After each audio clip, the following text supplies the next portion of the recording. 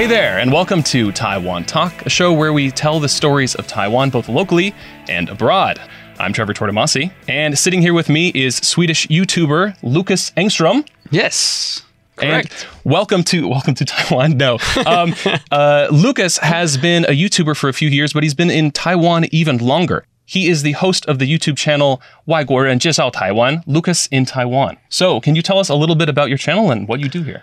Sure, it's quite self-explanatory. I am the 外国人, foreigner who introducing Taiwan. It's some traveling, some news coveraging, and just trying to introduce Taiwan to foreigners and also show my life in Taiwan as a foreigner. Yeah. Did it start with travel and then you moved into doing more serious stuff like news? Because you have reported some genuinely serious stories. Yeah, I mean, it all started like from the absolute beginning. It was just like a way for me to document my favorite places in Taiwan and also having like a little instruction video for other foreigners on how to go to these places. But then... When did that start? That was in August 2nd, 2018, I believe is the first video. A day forever burned into your memory. Yes, that's when my life literally changed over a week. And since then, I have done at least one video per week for 4 years now in August. You say at least because you make a lot of videos. I try to do as much as possible, yeah. How much of the world do you also introduce to Taiwan through your videos? Not too much. Okay. I gave it a try. We traveled like Philippines, Vietnam, Korea, Japan, and Sweden. That's like the worst videos I've ever made. Whoa. Where I am... The worst performing. The worst performing. Okay. Worst performing, yeah. All my videos are great. Oh, they were awesome. According to myself. But worst performing, yes. What would be an example of something you've covered in Taiwan? So for example, like what is unique to me is that you can do everything one single day. And you can literally like wake up without planning and you can find yourself like either at the beach, either on top of like a 3,000 meter high mountain or like checking out a volcano in like northern Taiwan, or you can just go down to Kenting and play with some monkeys and literally see like fire up from the ground, you know? Yeah. And coming from Sweden, especially like the countryside of Sweden, everything is like planned like days or weeks in advance, just because like the distances are so far away. Whereas in Taiwan, it's just like you can do whatever you want without actually any real planning, which I think is very, very unique. Also on your channel, I've noticed that you have reached out to collaborate with more YouTubers and content creators all over the island than I've seen anyone else do. You're sort of like a YouTuber's YouTuber. So what is it like? First of all, you have a roommate who's a YouTuber, Yuan in Taiwan. Yuan, yeah. And what is it like living with other content creators? It's definitely good for sure. But I don't think it's as interesting as other people might think, because is it because of the assumption that people think your life is all the travel that they see in the videos? Exactly. In reality, it's a lot of computer work. Exactly. It's like 95% just sitting in front of a computer, planning the videos or editing the videos. Yeah. And like the 5% is actually recording it. So, you know, we do help each other out a lot when it comes to like, what do you think about this idea? And like we bounce ideas of each other. But I think that the absolute best part was during the soft lockdown we had like last year, when everyone was like at home for like 3 months. First of all, just having a roommate in general, I think that was like amazing. Like our life didn't really change that much. Yeah. I mean, there's two kinds of people that discovered themselves during lockdown. The people that discovered they really need to be outside and meeting people, and the other people that discovered they're actually kind of okay with just staying inside all the time. I love being okay staying at home. You know? Me too. I think that's required to be like a YouTuber as well. Just being... To some extent, absolutely, yeah. At least being able to be by yourself and do a lot of work yourself. It's I wouldn't say it's lonely, but it's not as exciting as people might think. It definitely adds like a level of like competition. Okay. And like rivalry, I feel. So for example, if you're a full-time creator, then no one tells you when you're supposed to work. And I think it's very, very easy for you to like just go on the lazy side and continue, for example, making one video per week, and then you spend like 3-4 days doing nothing. But then having someone that also releases videos and that we have like the exact same job basically, then that keeps you going and you have something to compare with, and that will also make you like not falling behind. And you've also reached out to people all over Taiwan, like there's So are we going to go through everyone now? I know. You know what? Actually, I won't say. If I say one name, I have to say all of them. Exactly. I'm going to bleep that out. This is the worst. I just had another one, like exchange student from Canada, who was like, "Oh yeah, I watched like all these YouTubers," and I was like, "Well, keep going." Yeah. Like, if you miss one, that's like the worst. You've reached out to all these people and collaborated with them. Have you felt that your content has grown or changed your style as you've collaborated with more and more people? Yes, I would say. So it just comes down to like I make more interview videos. I think that's like the biggest change now. The thing is, like in the beginning, you always want to collaborate with people because you think that like, oh, you have 100,000 subscribers, I have 100,000 subscribers. If you collaborate, we're both gonna get 200 subscribers. Yeah, that is not how it works. If every single one is a foreign YouTuber in Taiwan, right? It's like it's the same 100,000 subscribers. To me, they're just like foreigners. Who are living a very interesting life in Taiwan that I want to know more of. But, I've also interviewed like restaurant owners and like other teachers and stuff like this without being creators themselves. So actually, one of your biggest videos, I'm going to look at the paper for this one. You recently met with two people from a Swedish delegation to Taiwan. I hope I'm saying these right. Lars Andaktusson, Swedish news anchor and former member of the European Parliament, and Boriana Aberg, chief of the Swedish-Taiwanese Parliamentarian Association. Quite the titles.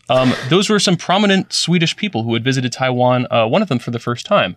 What did you learn from speaking with prominent Swedish politicians about their impressions of Taiwan? First of all, that was amazing that I got that opportunity. Yeah. And that was Sweden and Taiwan who were like helping setting that up for me. The thing was, this was like during the COVID lockdown, not the COVID lockdown, but this was like when the cases here started to rise. So sadly, they didn't really get to explore Taiwan. They only got like the souvenirs and everything from that the Taiwanese delegation had given them. What else do you tell people to try in Taiwan? First thing. The one thing that I personally tell people is to leave Taipei. And this is partially why I started my YouTube channel as well, because I was an exchange student here for 6 months, like way back, like 10 years, like 13 years ago now. At the moment we were like, we're old. No, yeah. Okay. I've been saying 10 years for like the past 3 years. So yeah, 13 years ago. I forgot to update it. Yeah. And then I was here for 6 months, but I never left Taipei. So that's what I always try to tell other foreigners as well. And the main reason for my travel videos, to show them how easy it is to travel to other places. Absolutely. I used to teach a few classes in Shenkeng, which is like southeast past the zoo. The tofu street. Yes, the tofu. Yeah. We're back on sticky tofu already, full circle. But going to Shenkeng every day, it was like leaving Taipei and entering Taiwan. We're still on this topic. Speaking of Sweden, what did you find yourself most often telling Taiwanese people about Sweden? Number one, it's pronounced IKEA. Yeah. I think that's the number one. And I didn't even need to prompt that one. We feel strongly about IKEA here. Yes. Taiwanese are doing it correctly, which is the good news. And then number two is, yes, Volvo is also Swedish. And number three, it's not Switzerland. There is a difference. That's a really important one. Yeah. It's important to know it's not like, Switzerland. I don't understand. So IKEA and Volvo. I can keep going. I know more Swedish companies than you know Taiwanese foreign YouTubers in Taiwan. I can just talk about it. Yeah. Rattle them off. Go. Yeah. How many can you go to? Oh, so many. So many? Okay. Volvo, Saab, Spotify, Candy Crush, Atlas Copco, which is not really that famous by name, but they have actually made every single tunnel for all the roads here in Taiwan. Whoa. So it's Swedish holes. Yes. That's a fun fact. So more about finishing off with some of the stuff about your videos. You did describe sort of your editing process. A lot of time is in editing as opposed to filming. But how long does it take per video for you to finish? It's also a good question. I would say 10 to 20 hours, depending on what kind of video it is. Okay. So if it's like an interview video and we keep the camera rolling and it's recording for like 45 minutes, 1 hour, I'm quite fast in editing those. So 10 hours. Whereas if you have a travel video where you have like 100 different clips, maybe not even in the right order that you want them in the video, then you easily like doubling the time just to create this story. Do you ever write a script first and then just sort of attach the B-roll where it goes? Or do you start with like the images you'd like to talk about and then talk over that?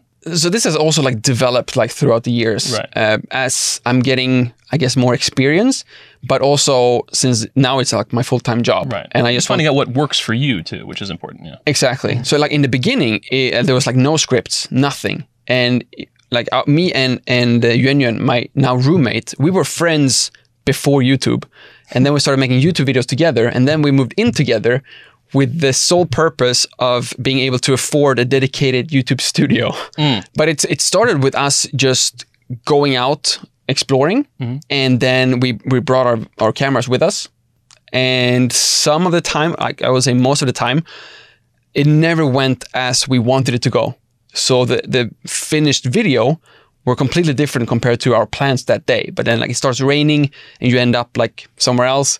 You take the wrong bus maybe and you end up like, okay, today's video is about a night market instead of a waterfall, you know? There's a lot of extemporaneous storytelling. So how many videos are in production at a time usually for? In production, like now there's even a step called like pre-production where we try to plan these adventures.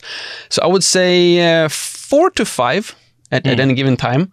And I always try to have like one video ready to be released, and then I'm already working on the next one. And I'm planning maybe 1 or 2 at the same time. What is the most difficult part of your work? Difficult part is definitely to come up with what the next video should be about and trying to make it as interesting as possible. And this is the thing. Yeah. This is like what has backfired a lot of times for me. If you watch the entire video, 100% of my video, the title will make sense.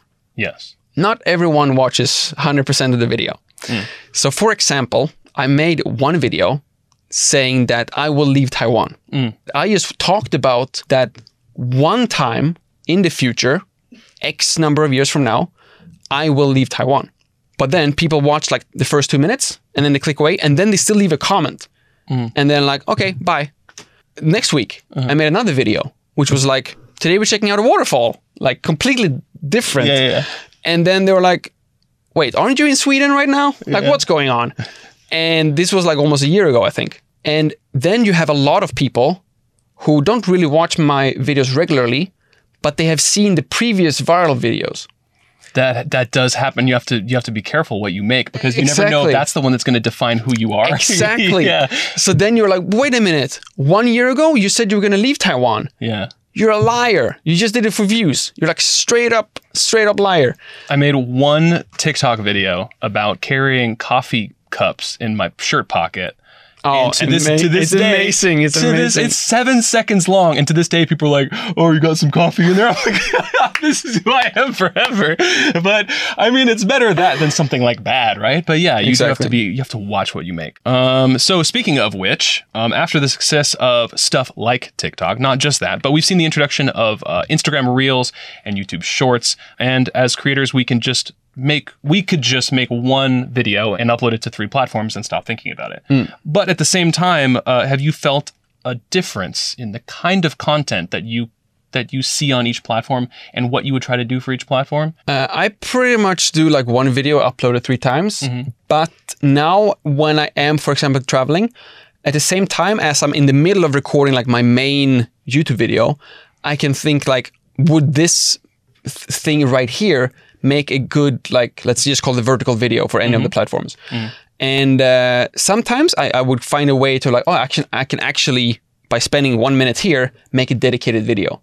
Then I'll do that. Yeah. How do you feel about vertical video in general, I guess? Get your take on that. I honestly have nothing against vertical videos. What I have something a little bit against is like just shorter videos. That bothers me more than vertical. But that just comes down to my personal preference. I guess that about finishes it up. What's next for you?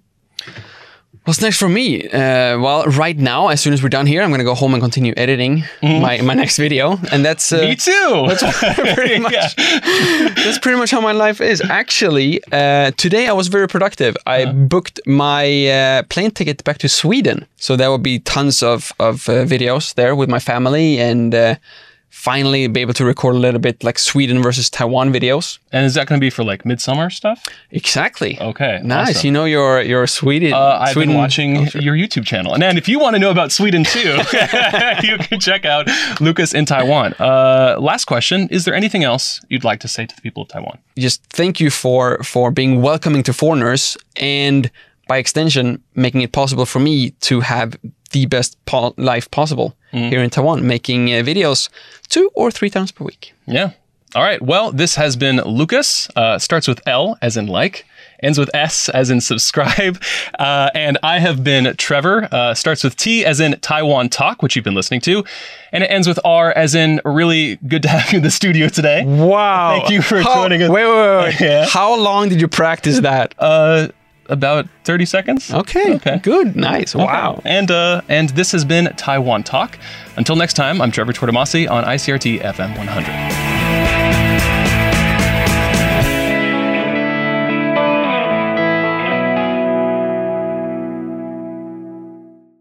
If you'd like to hear more from ICRT, you can check out our other podcasts. We've got Taiwan This Week, a roundup of the news in Taiwan every Friday, English in the News for useful English expressions explained in Chinese, and EZ News, spelled with the letters E and Z, for simplified daily news. For some lighter news in both English and Chinese, check out News Bites and News for Kids. And if you enjoy them, tell a friend.